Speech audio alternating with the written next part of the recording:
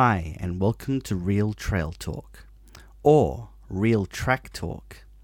I'm Donovan D'Souza from The Long Ways Better. And I'm Mark Pybus from The Life of Pi. Welcome to episode 41.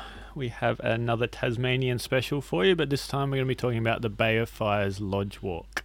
So that was one that Karis and I did, and look who we have in the studio. It's Karis. Hello. Thanks for having me. Welcome back. Thank you. So, Mark, tell us a little bit about Bay of Fires. Where is it? Because I think, for people in Tasmania, they'll probably know.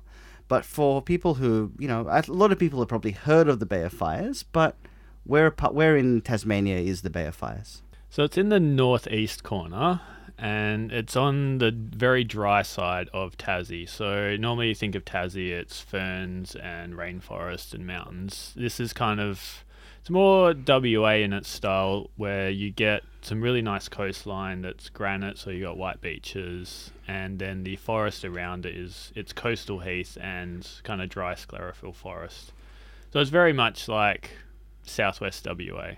Cool. Yeah, so it'd be very familiar landscapes to people from WA. Yeah. And so what is the Bay of Fires Lodge Walk? The Bay of Fires Lodge Walk is a Tasmanian walking company offering, so we haven't been paid to do this. We elected to go on this tour, thanks. So this is a glut hike? This is a glut hike, but less glutty, I would say, than the Three Capes, mainly because, as we'll talk, one of the nights is kind of not roughing it, but it's camping.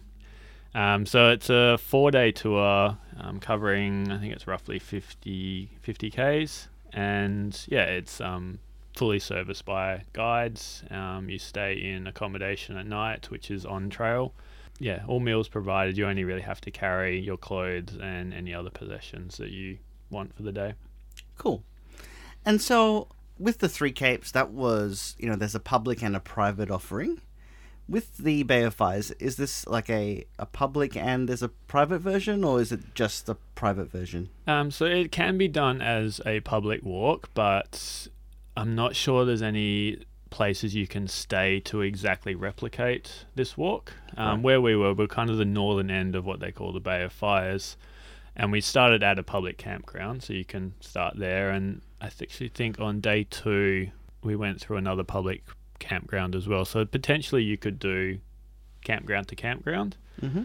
And then I'm not sure after that, because it then becomes private land further south before you get to the actual Bay of Fires. But a lot further south near Billabong Bay, you can do up to 20 Ks as a day hike. That's an area we didn't visit, but it's exactly the same as where we were. Exactly the same? Exactly the same, and as you'll get the orange rocks and nice beaches. Sure. Okay, so let's start with day 1. So can you tell us a bit about this day? So Stumpy's Bay to Forrester Beach Camp. We had a very lovely breakfast. It was Easter Sunday when we departed, so breakfast options were kind of limited, and we needed to be picked up at the hotel quite early, so I think we just had breakfast, a really rushed breakfast at the hotel. This was in Launceston? In Launceston. They pick you up from the Seabull, which is where we were staying, because you got picked up from there, and then we went to Quamby Estate, which is kind of the base of operations for Tasmanian Walking Company in the northeast. So they run their Cradle Mountain tours, Overland Track, Bay of Fires tours from there, where we met our 2 guides, Jesse and Joel, who had met 10 minutes prior to us stepping off the bus. I think Jesse was quite a new guide, whereas Joel was quite accomplished and had been with the company for a really long time. Yeah, I think almost a decade maybe, whereas I think this was Jesse's second trip. I mean, they were still under 30. I think Joel was late 20s. Yeah, they were. Jesse was still a young pup.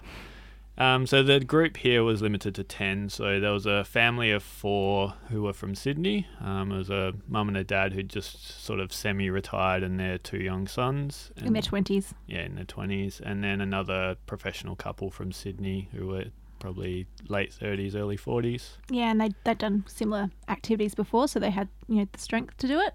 So, we got the rundown at Quamby Estate, and then on the bus again to the Bay of Fires. So, as you said, starting at Stumpy's Campground, which is in Mount William National Park. And, it was beautiful. Unloaded from the bus and straight onto the beach, pretty much. Yeah, it was really beautiful there. And it was just quite tranquil. There were a few people fishing, and being at Easter weekend, there was a few more people than you normally get at that sort of thing. But it was a really nice starting point, really picturesque, and that was where we first got that image of that sort of West Coast beach that we're kind of used to here, that Dunsborough vibe. So, this at first glance, what was your thoughts in terms of its comparison to Western Australia? As you say, there has that similar kind of look. Was it much the same or quite different, or what's the difference there? Yep. I was worrying a little bit because it was really overcast. Which was actually what Joel described as the Bay of Fires mist. So it was more like whitish rolling mist than it was overcast. But yeah, you could definitely tell it had a similarity to Southwest WA, just the white beaches and the bays. Yeah, I think overall, obviously it was very beautiful, but being from WA, I think we're used to these beautiful beaches, so everyone was a bit more wow, and we're like, more of the same. Yeah, I know. I was looking forward to getting away from the campsite area, just so, away from people and it feeling a bit more wild. So is this a car camping place? Yeah, you can drive right in. So quite busy. Yeah. And then once everyone was ready and we were loaded up, just straight onto the walking, it's just really a series of bays and beaches that you're walking on. Right. And luckily the sand was quite hard to start with. Yeah, it wasn't too bad. And the main thing they say is that we have to follow that hard sand because of the birds that nest on the headlands. So you're definitely following that bay and going up to the peaks of the headlands and then dipping back into the bays again. And there's lots of seaweed everywhere. Well, not seaweed. What was it? What was it called? Kelp. Bull kelp. Right. So I saw on the blog that it was 11.4 Ks. Now, with this, how much of that is beach walking and how much of that is on harder surfaces? I would say about 95% of it, 90 to 95% of it was on the beach or the headland. There was a little section towards the end of the day where we ducked inland to avoid probably a more rockier bay that we couldn't get over. Mm-hmm. But it's pretty much all beach walking today, which was fantastic. Cool. And is it, there would be no tracks, it would just be wild just on the beach? Yeah, you can pretty much see where you're going. There's like a little bit of a track if you get to a headland and you're ducking in and out of rocks and there's like a bit of sand you need to go to. Mm-hmm. It's quite easy to navigate. We did stop for lunch quite early on one of the main, the first real headland where it was the orange lichen-covered granite, which was really cool. And Joel explained there was a shell cove kind of right behind it, but it was man-made. It was the Aboriginal middens that they used to go on. And it's the reason behind the Bay of Fires. Everyone thinks Bay of Fires is because of the orange rocks. It's actually because when European settlers came in, the whole coastline looked like it was on fire because you had these middens where everyone would gather at the end of the day with their catch or what they foraged, and then they'd cook it all up between the various indigenous tribes. And all the shells there remain from, all the pippies and things like that they'd had to share. And the sand that's around there is quite charred and black, so you can see, where those fires have been. It was a really nice sort of reflection spot. Because you're thinking thousands of years of debris and burning. It was quite a sight to see, and it just kind of reminds you how long the indigenous Tasmanians had been there before we sadly almost wiped them out. Yeah, and he also explained a bit about the islands that were off the coastline. Yeah, so a lot of the, especially the Aboriginal women, were taken from the mainland and put on these islands, which we couldn't see on day one because of the mist. But, when you say the mainland, from Tasmania. From Tasmania. The mainland of Tasmania, yes. Yeah. But yeah, after lunch, straight onto more beaches. And it actually got really moody. With the weather. It was overcasting because we'd started around lunchtime and still had to do 11 Ks. We were hiking in kind of mid-afternoon and the sun was setting behind the overcast conditions. It looked really cool, and I remember I had my sunnies on and I was just like, here, look through these sunnies because it's like a bit of a tint, and you weren't impressed with that, were you? Not overly. And that's how we stumbled across the deceased pilot whale. Yes. So I think it was Jesse or Joel said that it had been there since January, and you look at where it is and it was on the orange rocks, and it must have been pretty stormy and then thrown up over the wall of rocks there. But it had long been dead and was in the final stages of decomposition. Yeah, and it was quite funny though because the skin had sort of almost looked like rubber, like it didn't look real anymore, and apparently someone had already come along and pilfered all the teeth. Oh, really? But we were warned of the smell, but it wasn't too bad that day. I once saw a dolphin that had been washed up like that, and it really smelt, and yeah, the skin does get a kind of a weird look about it. Yeah, it separates from the body. It's very weird. Yeah, And the positioning of it was just crazy. How did it get here? That must have been a really big, king wave or something. Yeah. So moving on from, I guess, quite a sad cetacean sighting, you saw some actual dolphins. Yeah, so as we were waiting, because we got to the end of this really long beach, and Joel said to stop here because we were going inland, and we're just kind of waiting around. Then all of a sudden there's dolphins frolicking offshore, which was they were quite far away. It would have been a good sighting.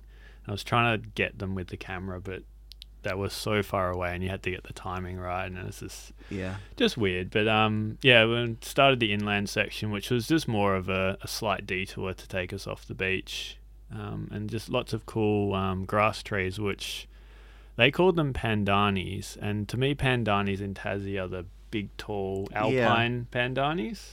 So when we were confronted with like grass trees from back home, I was like, oh yeah, I know them, they're cool. They did look a bit different. Like they had a bit of a different growth structure to the ones we had here, so you could tell that there was a little bit of a difference. But yeah, bit of a reminder, but a bit different. And then onto the last little section, which was just a couple of beaches, and we saw swans in the ocean. Yeah, black swans, which I always thought were, endemic to WA only, and then on my first trip to Tasmania realised I was very wrong.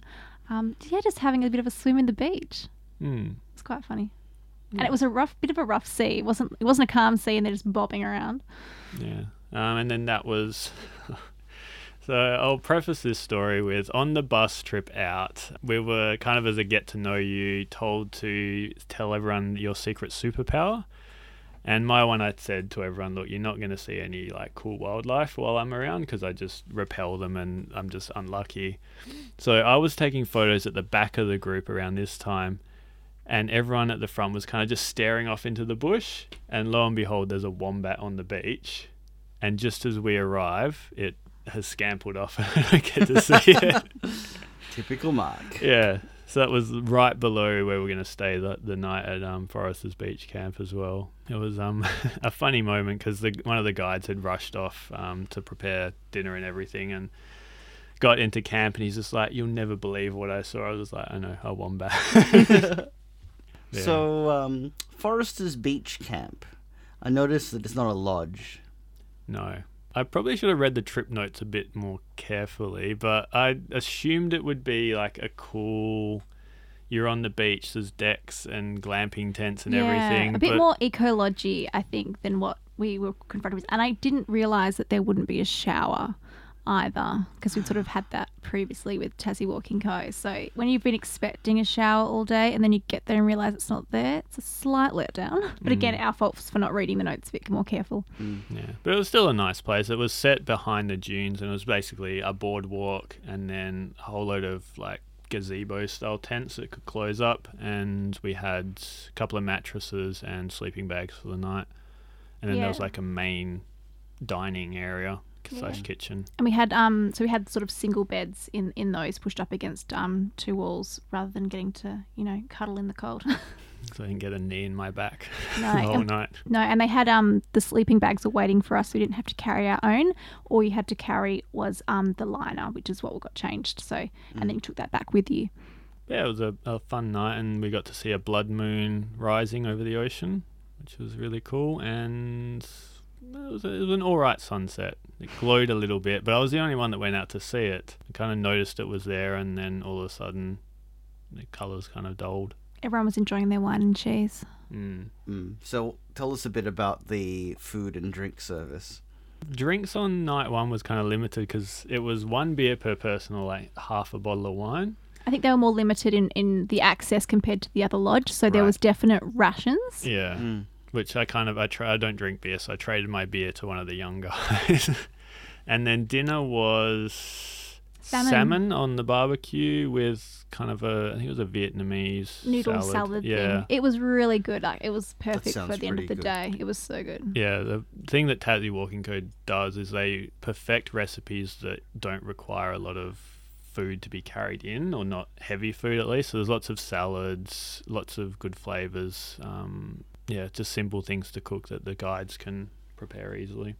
Awesome. Cool. So then day 2, which is, I see, the longest day? Yes, longest day of walking. They kind of prepare you at the start to be like, you're going to arrive at the lodge pretty stuffed. But it actually wasn't too bad. It was about 15 or 16 Ks. Yeah, it was a bit better than the when you do the previous one that we did.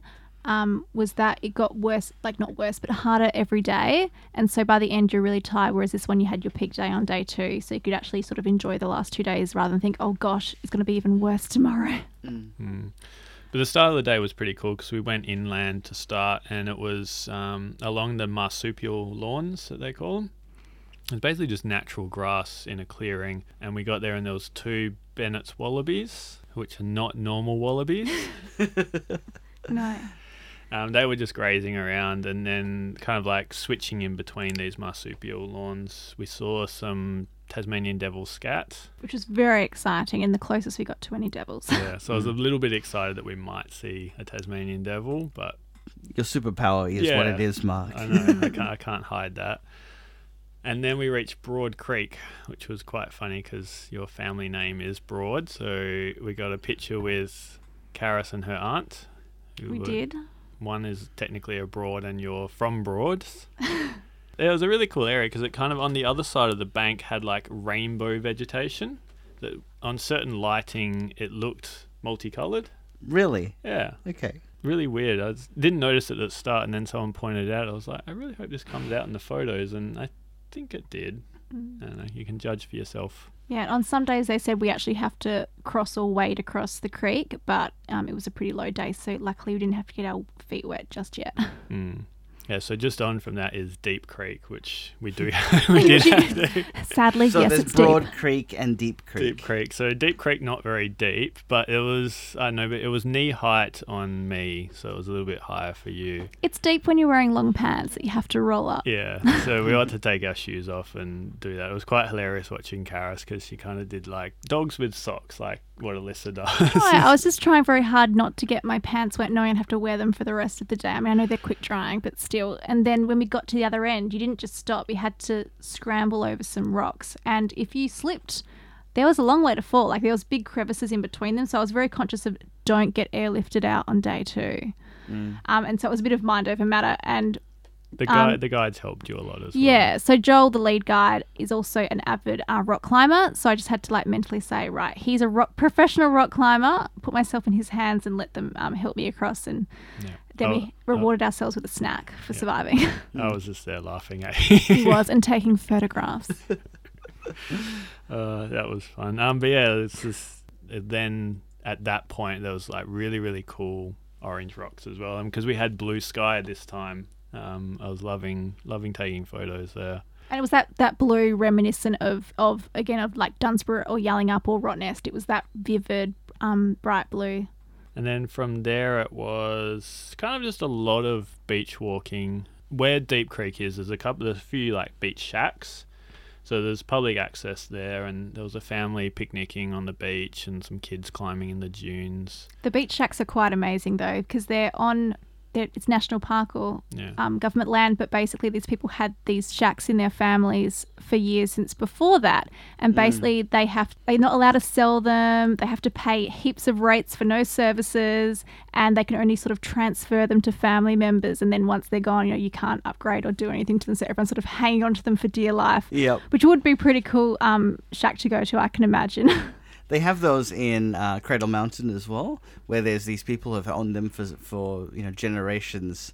And before it was a national park, you could build it, and no one ever wants to get rid of them because it's a one-way street. Yeah, you can't get them back. That was it was cool, but at the same time, it like reminded you that you're not on the Three Capes or somewhere where you're not going to see people. It wasn't too bad. And then that really, really long bay.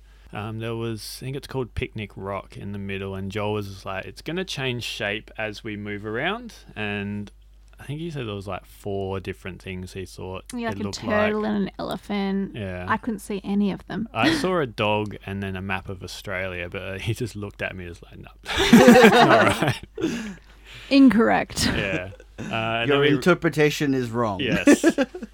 And then we reached the 4x4 track, which I thought of you when we reached this. There was a few 4-wheel drives driving past as we were waiting for everyone, and yeah, I was just like, are we really going to be walking on 4-wheel drive track? But it was like It was short. 200 meters, and then we were back on Okay. single track. Yeah, that's all right. And the other important thing was where the 4x4 started, there was a bathroom stop, like in a real toilet. So everyone was Yeah. quite happy about that. Which was something you were quite nervous about for this trip as well. You're not one for I just nature. like my facilities. Yeah.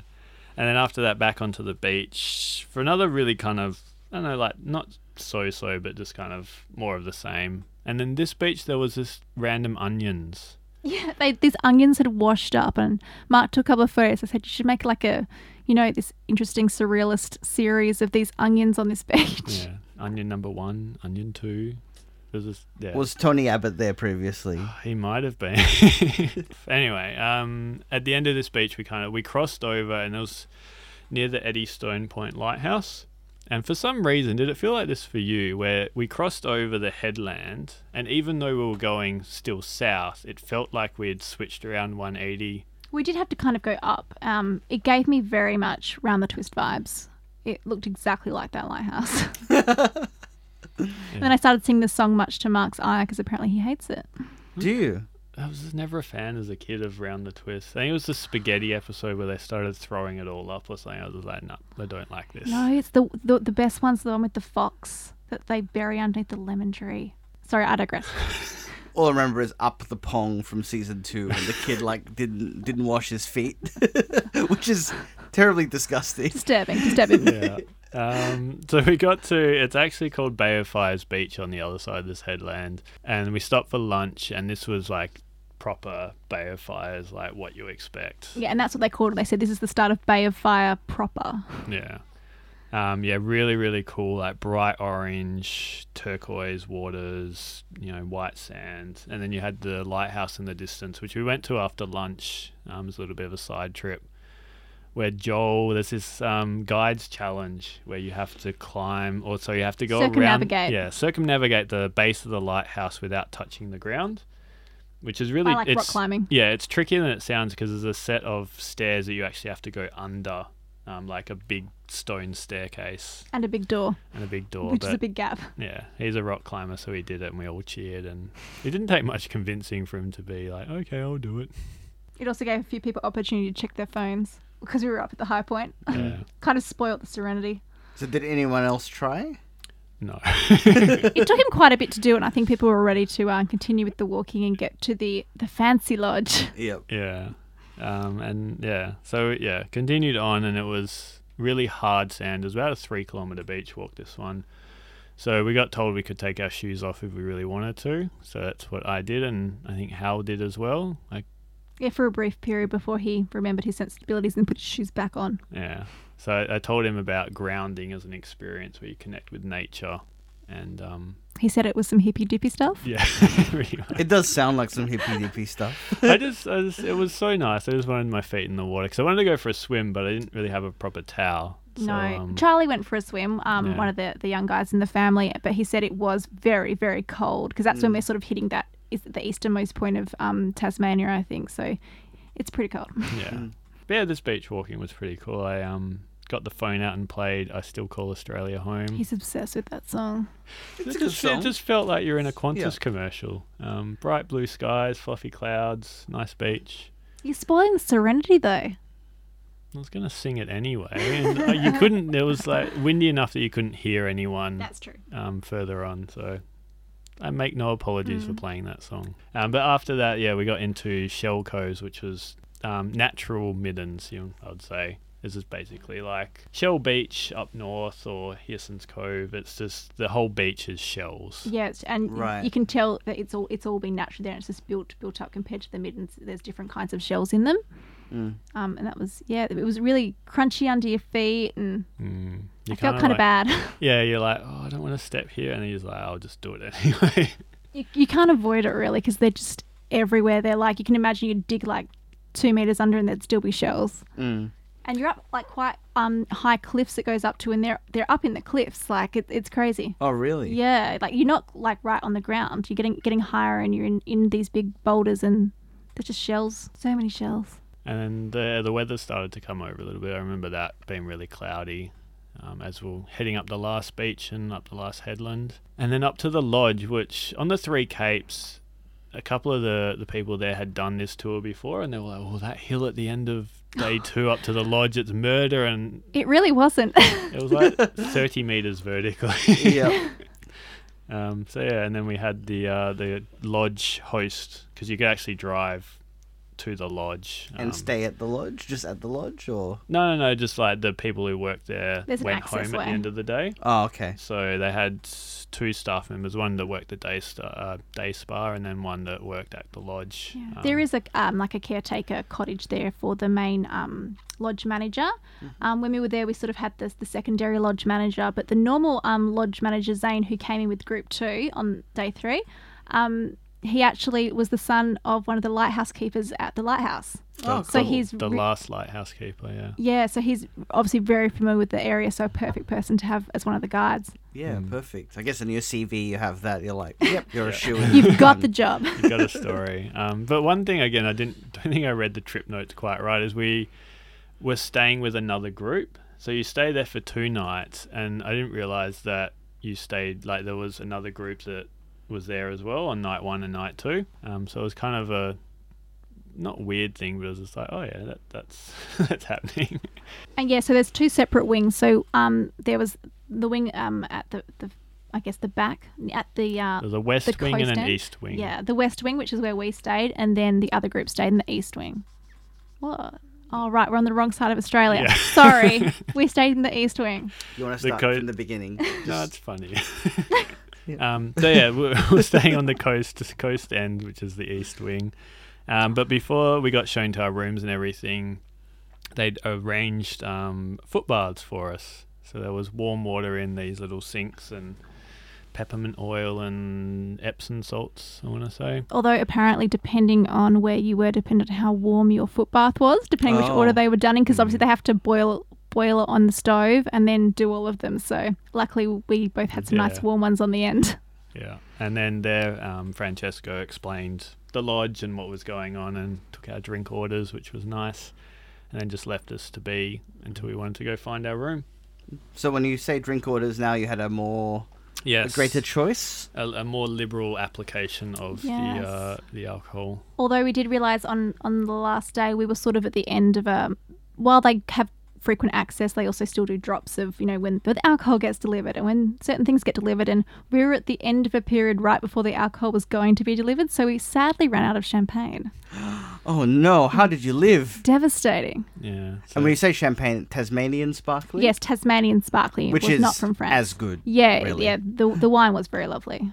so the lodge is super fantastic. This was one of probably the first eco lodges, I want to say, that's been built in Australia. So it was, He said it was 20 years old, I think. Yeah. Oh, wow. yeah, it was built in the late 90s. And there was a book that they had in a day spa that showed all these lodges from the world, and that was in it. So it's the basis for Tasmanian Walking Company's lodges. You get the feel here that it's influenced Three Capes.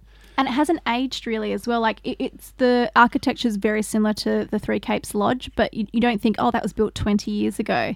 And one of the other really cool facts they had was the way it's built. It's quite a long, thin sort of layout. Is they managed to build it without having to cut down any of the trees. So that's pretty amazing. Fantastic. They built it sort of around what was already there. Yeah, and I know there's kind of like the theme of let's not build huts or lodges anymore is because they're in national parks and it's only for the rich, but this was actually private land that they bought that was set aside for a big fishing village, which was, I think, turned into Anson's Bay, which is a lot smaller now. So that's, they've got a private beach, and the whole like section of land around is owned by them, so it's not within national park that they were granted rights like on the Three Capes. But they still managed to, obviously respect the land that was there, which is nice to see. Yeah, it does blend in quite nicely. You can see it from the beach, but it's not overpowering while you're there. It doesn't interrupt the view. And then a short, how far away? 15 metres away from it, They've got the little spa where you can have your spa treatments. Which we'll talk about on day 4 Yeah. because someone got to enjoy that. So yeah, that was kind of day 2, and then we had a nice dinner, which I can't actually remember what that was. It was nice. Yeah, and then Jesse played some songs for us, which I'm hoping. I mean, we'll find out at the end of the episode. I recorded some of them. I'm hoping we can get that as the outro for the podcast. So stay tuned to the end to see if I actually managed to make that happen. Oh, the suspense. Yes. And because luckily, there was a higher ration, even though it was the end of alcohol, people drank enough to be quite jolly and have a few sings around the living room that night. Yeah, so Jesse was taking requests, except he couldn't play Spice Girls because the app he had wasn't working with the bad wasn't reception. playing it properly. We got some Layla in there, Wonderwall. Yeah, everyone loves a big group Wonderwall sing-along. Mumford and Sons. We did retire fairly early, though, after that being our longest day. So we took advantage of the nice, comfortable king-size bed. So pretty much like the Three Capes, in the bathrooms are the same, the rooms are the same, the kind of like the wood paneling and everything. It's all fantastic. Yeah, and each group, like we said, there was 2 groups in there at a time. So obviously there was a group that had been there the night before us when we arrived. They had their own wing, and that also includes their own bathroom. And the good thing is, because you're coming and going at different times, normally the 2 groups aren't showering at the same time, so it doubles the amount of showers you've got. And especially with a smaller group than the last walk, it was good to know you could get clean nice and quickly after your long walk. Okay, so day 3. Now, this is a bit of an interesting day because it's not just hiking. No, so the lodge walk actually turned into a lodge kayak. Yeah. And so most of the day was spent kayaking or more walking? It was probably more, it was a couple of hours plus lunch and a stop. It was definitely the feature of the day. Yeah, it was something to look forward to. Yeah, definitely reading the trip notes properly. Highlight this day as like a cool activity to do that wasn't just walking along beaches. I think that's kind of why they include it, because otherwise it could get quite monotonous walking around. But it was kind of a weird thing. I'm not sure if you felt it either, but we walked 4 kilometres out through some really nice forests, lots of ferns and everything, and then we got on a bus. Got on a bus to be taken to What? the kayaking start. And It's like in Survivor where they don't tell you they put them all on the bus, but we got on a bus. Yeah, that's what I wrote in the post. I was like, my illusion was shattered that this was going to be like a proper through hike. But the reason for that was that obviously they take us to the point where we kayak, and essentially we almost kayak back to the start. Right. So they had to take us away to allow us to do that, unless you wanted to have a very long walk. Yeah. I mean, it wasn't a very long bus ride, but it was, No. it was still quite funny. And then there was a lady there who just dealt with the kayaks, so unloaded them all for us. They were all waiting, and then we got into our Nerdburger dry suit skirt things. Yeah, the weird skirts, and she ran us through the safety and things, and then we pretty much jumped straight into the little creek. River. So it's River. the Ansons River, and then that turns into Ansons Bay, which is quite large, and you can see it from the lodge as well. So we shared a double kayak. I lost that coin toss with Hal. But we did all right. We kind of stuck around the back, mainly because I wanted to take my proper camera and get some shots rather than just leave a insert scene here in the blog. So every time I wanted to get it out, I had to undo a dry sack, get it out, take some photos, put it back in. Tell me to stop paddling. No, you could keep paddling if you wanted to. I was too worried about accidentally flicking your camera somehow. Yeah. But it was really beautiful. It's kind of somewhat reminded me a bit of Canning River. Yeah, so you're going along and there's forest either side. There was a seagull's nest. Yeah, that was up in the really tree. cool. It was massive, like so huge. So the big double kayaks, not a big worry you're going to capsize them. I'm pretty sure Tom and Charlie were trying to capsize. Yes, one of them was with their mum and one was with their father, and I think they were trying to crash into each other. Yeah, like you just watch and they'd just be on the side of the banks, like pointing in the different direction. Like, how did you get there and why? But it was very calm, obviously, through because you're quite protected. But we did pull over sort of halfway through that section to sort of have a tea break. Normally they pull into a boat ramp area, but unfortunately there was a boat utilising it, so we kind of pulled up on a little embankment there. It was the to have a same snack. rainbow vegetation, although this was a bit red. I think one of the guides explained that it was kind of like Zamfire, where you could use it in gourmet dishes to add like saltiness to it.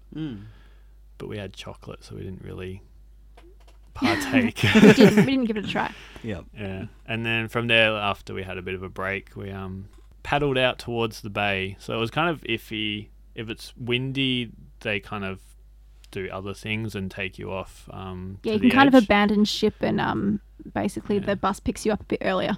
Right. But we were very lucky that it was pretty calm crossing the bay. It did get quite choppy at one point, and you weren't doing fantastically well. Didn't they say that I think it was worse the day before, and then the group that went through the day after us didn't cross because it was too dangerous essentially.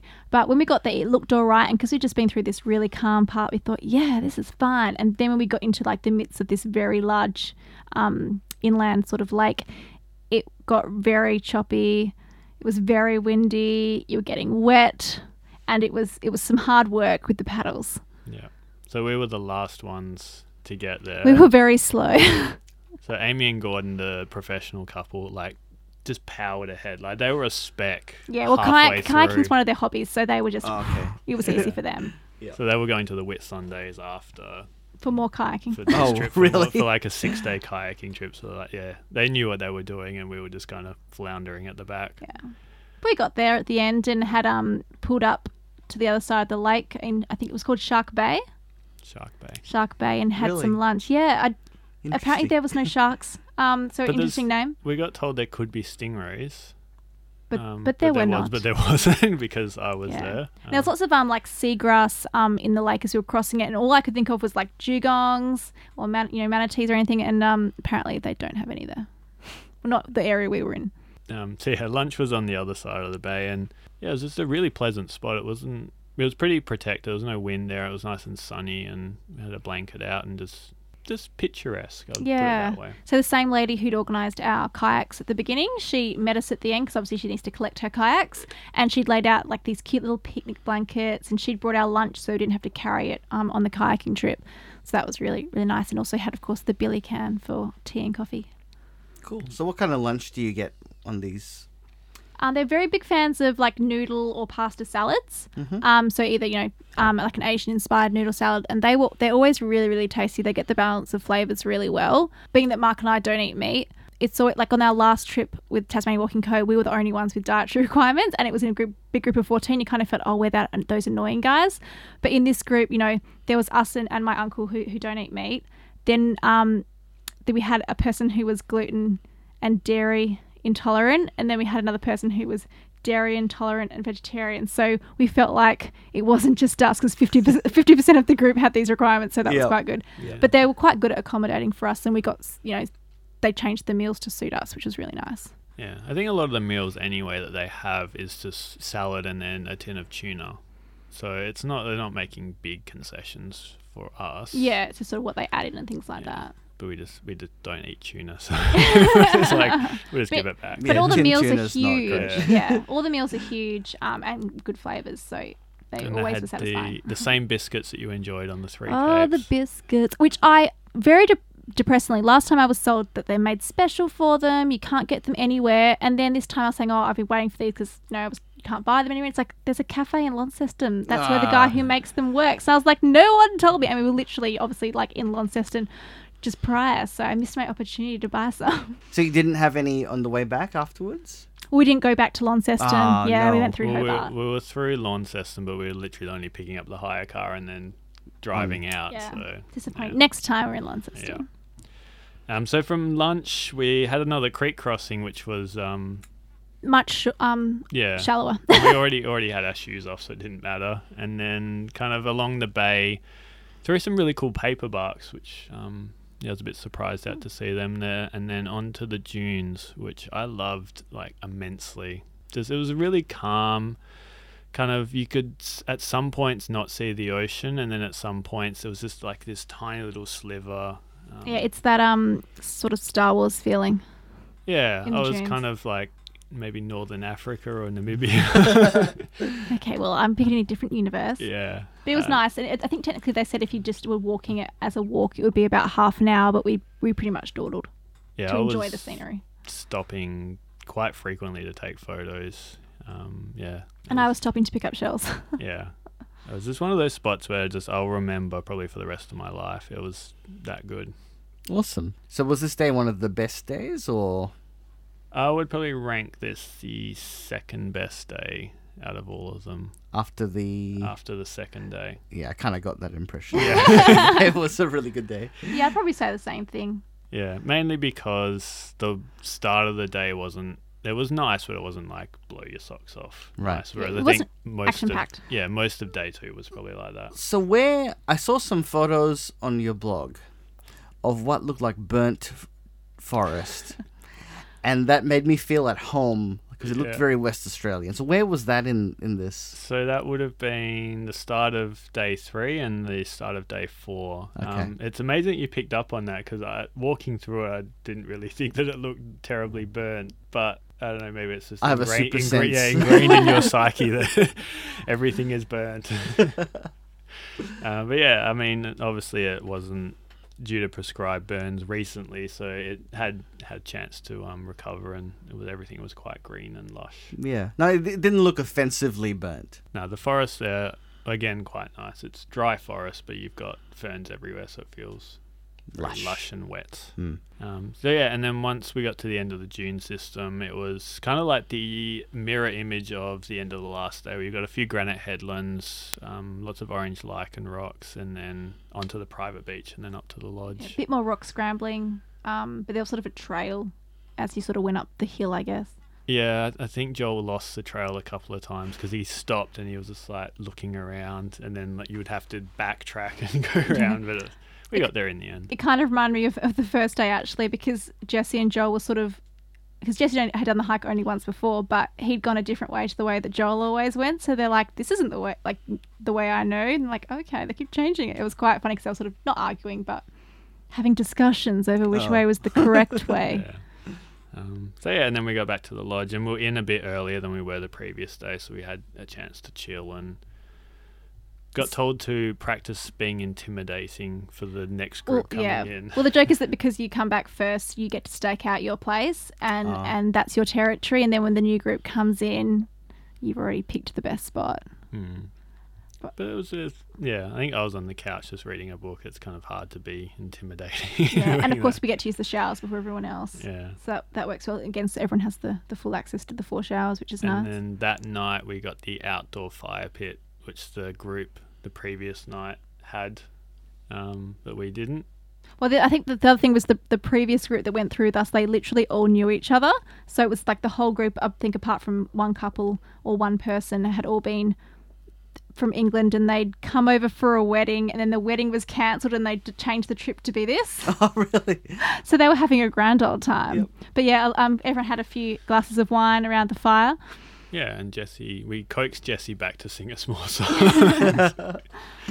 And we also got to see the moon rising over the ocean again. It wasn't quite as red as the other night, but it was still looked pretty cool. Yeah, and you and one of the other guys, Gordon, got your cameras out and took some pretty pictures. Yeah, Gordon had, I don't know, maybe like $5,000 to $10,000 worth of camera equipment. Really? He was quite prepared, whereas I was just with the same one I always have, that's been bashed around and been wet and probably should be dead by now, but it still takes photos. Yeah.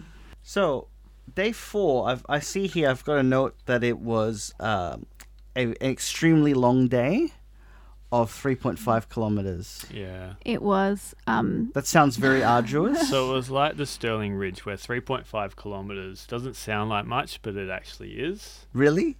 Yeah. No.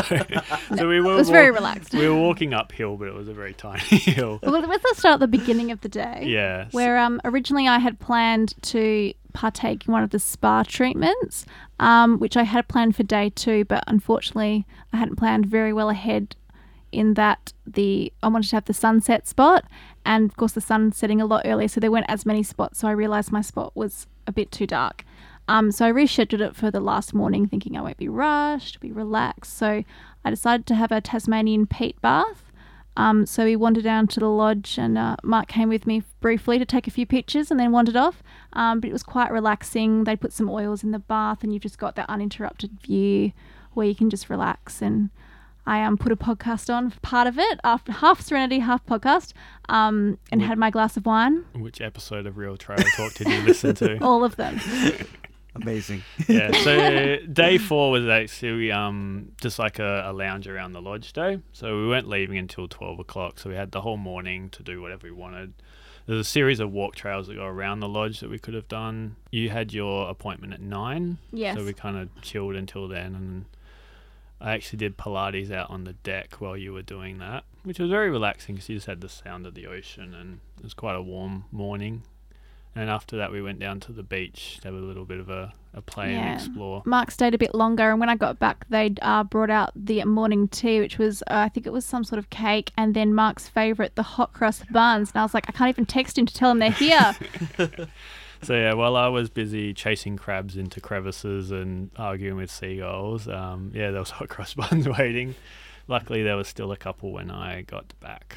Yeah, and then we packed up our things, and 12 o'clock we left out of there via a similar trail to the trail we went out on day 3, but then it took a bit of a turn. Yeah, so Joel explained it as the forest is hugging you goodbye, and it was almost true because there was some really thick ferns that there was no real defined trail that you could see. And they're about chest height, the ferns, so you feel like you're proper Yeah. going through the forest. So I wouldn't want to be there when it was wet because you'd just get drenched. But it was a nice way to end, and there was a bus waiting for us.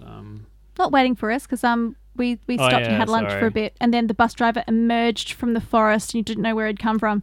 So the bus was quite hidden, and we saw some Tasmanian devil tracks on the way out too, which was pretty cool. Did we? Yeah, in the sand of the tracks. You're probably too busy taking photos. Maybe you didn't even see it because that's your No, superpower. that was day 3. No, it was the last day. Are you sure? Yes, I am. Okay, maybe I was back taking photos. Probably. Yeah, and then from there it was just everyone was really beat, even though we'd walked 3.5 k's. Yeah, we found some logs to sit on and have our last lunch together. Yeah. And we did another one of those, I guess, cheesy camp activities where we went through what was it, a stick and a rock? No, it was a leaf, a stick, Yeah, and a rock. yeah. So it was, what are you going to leaf here with? What really... What's going to stick with you? Yeah, what's going to stick with you, and what rocked your world. Oh, God. Which is funny. The funniest bit was when Hal went, and he was just like, This is not his sort of thing. the food was great. The guides were good. Everyone just like, what? The guides were great. Like, what are you trying to say? No, and yeah, it was a nice little way to end. He might have said like, the food was great, something else was good, and then he kind of stopped, and we're all just like, what, the guides would have been okay or something. Yeah, that was a good way to finish, and a little bit cheesy, but still pretty good. Yeah. And that was pretty much the end. We jumped on the bus and had a very long bus ride back to Launceston. So you slept on my shoulder for most of it. Oh, well, I was very tired, and it was the roads in Tasmania. They're so windy, and if you get sick in the car, it is not enjoyable. And it was raining as well, just to add into it. And the bus drivers there, because they're locals, they drive. No, they don't make accommodations for the windy roads, I guess is the best way to say. So it's a rough ride. I've taken that road back from, I think it must be the same one that you're talking about, where it goes through the pass and then back to Launceston, and it's very windy. Very windy. Yeah. Well, I tried to knock myself out for most of it sleeping. Yeah. So the trip actually finished at a place called Design Tasmania, which is like a local art gallery where they use local woods, and there was some ceramics there, but it was kind of, everyone was a bit beat and it was raining. We had to get our hire car. We were originally going to stop off at the airport because they said we were going to be back at 5:30, and that's when the place in town closes for the hire cars. So it was like, I'll change my booking, and then I was rushing, and then I didn't get to say goodbye to everyone, which was a bit annoying. I regretted not being able to do that. So hopefully if you're listening to this and you were part of the trip, you can contact us. I uploaded some photos with my email address to the group thing that got created for the hike, but no one's responded or said anything to me. So yeah, that was the trip. Awesome. So just a few questions, I guess. In terms of, now you've done some other coastal walks. You've done the Hakea Trail, Momang Trail. You've done, half of the Cape to Cape. How does this rate in terms of those experiences? In terms of the walking, I mean, obviously the the lodge Yeah. experience will be much better than any of those other ones. But in terms of the walking itself, It actually does rate quite up there. I'm still going to rate Fitzgerald River as better. But because the east coast of Tassie doesn't get any wind, you get to enjoy it a lot more. As weird as that sounds, like, because in WA you're so used to the wind, it shouldn't be an issue. So as soon as you notice that it's not there, it just becomes so much more enjoyable. Yeah, the beaches are pretty much the same. It's the same type of terrain. Rocky headlands, white sandy beaches, nice water. So I would probably rank it a little bit below WA coastal hikes. But then obviously we don't have the lodge part of it Yep. in WA, although you can kind of do that on the Cape to Cape if you elect to stay in nice accommodations in the towns. Yeah. And so this is your second Glut walk.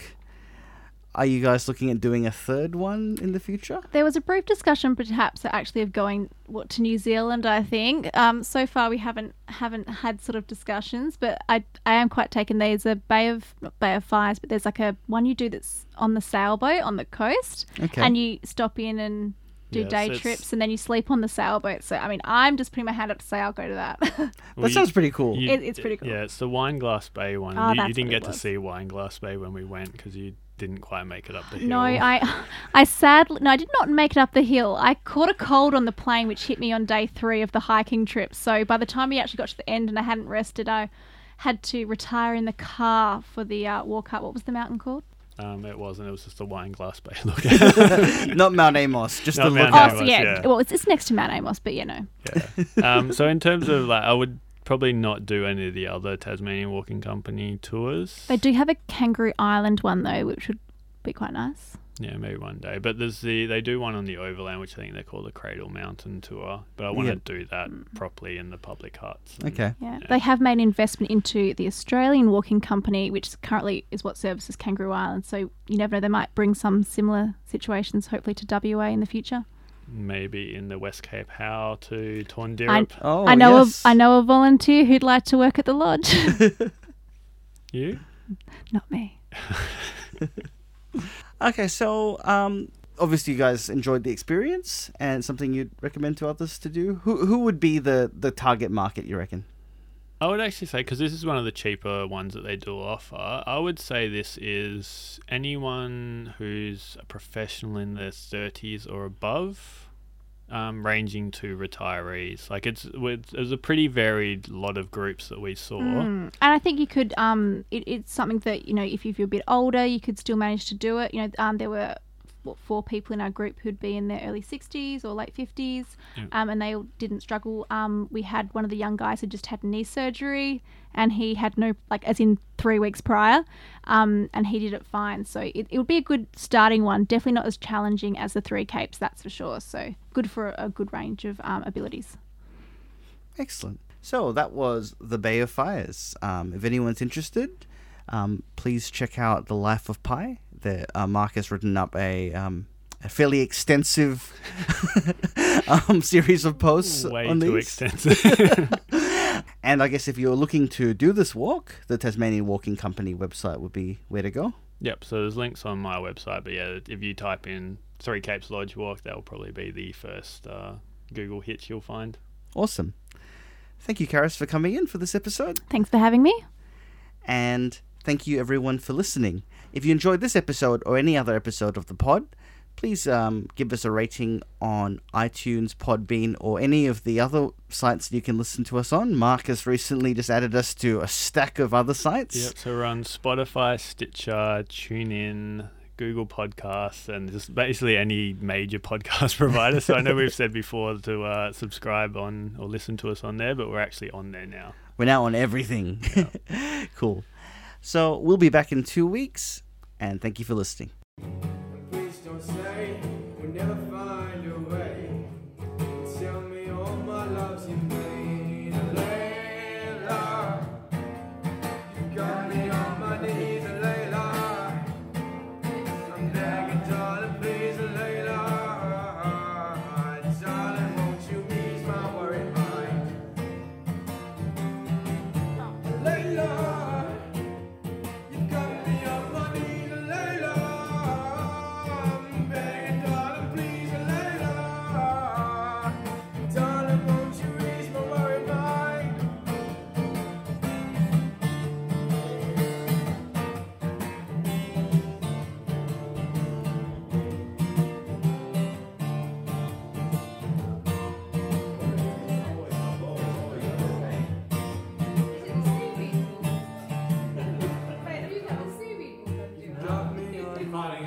Layla. Don't let Charlie see you. I'm begging, darling, please, Layla. Darling, won't you ease my worries?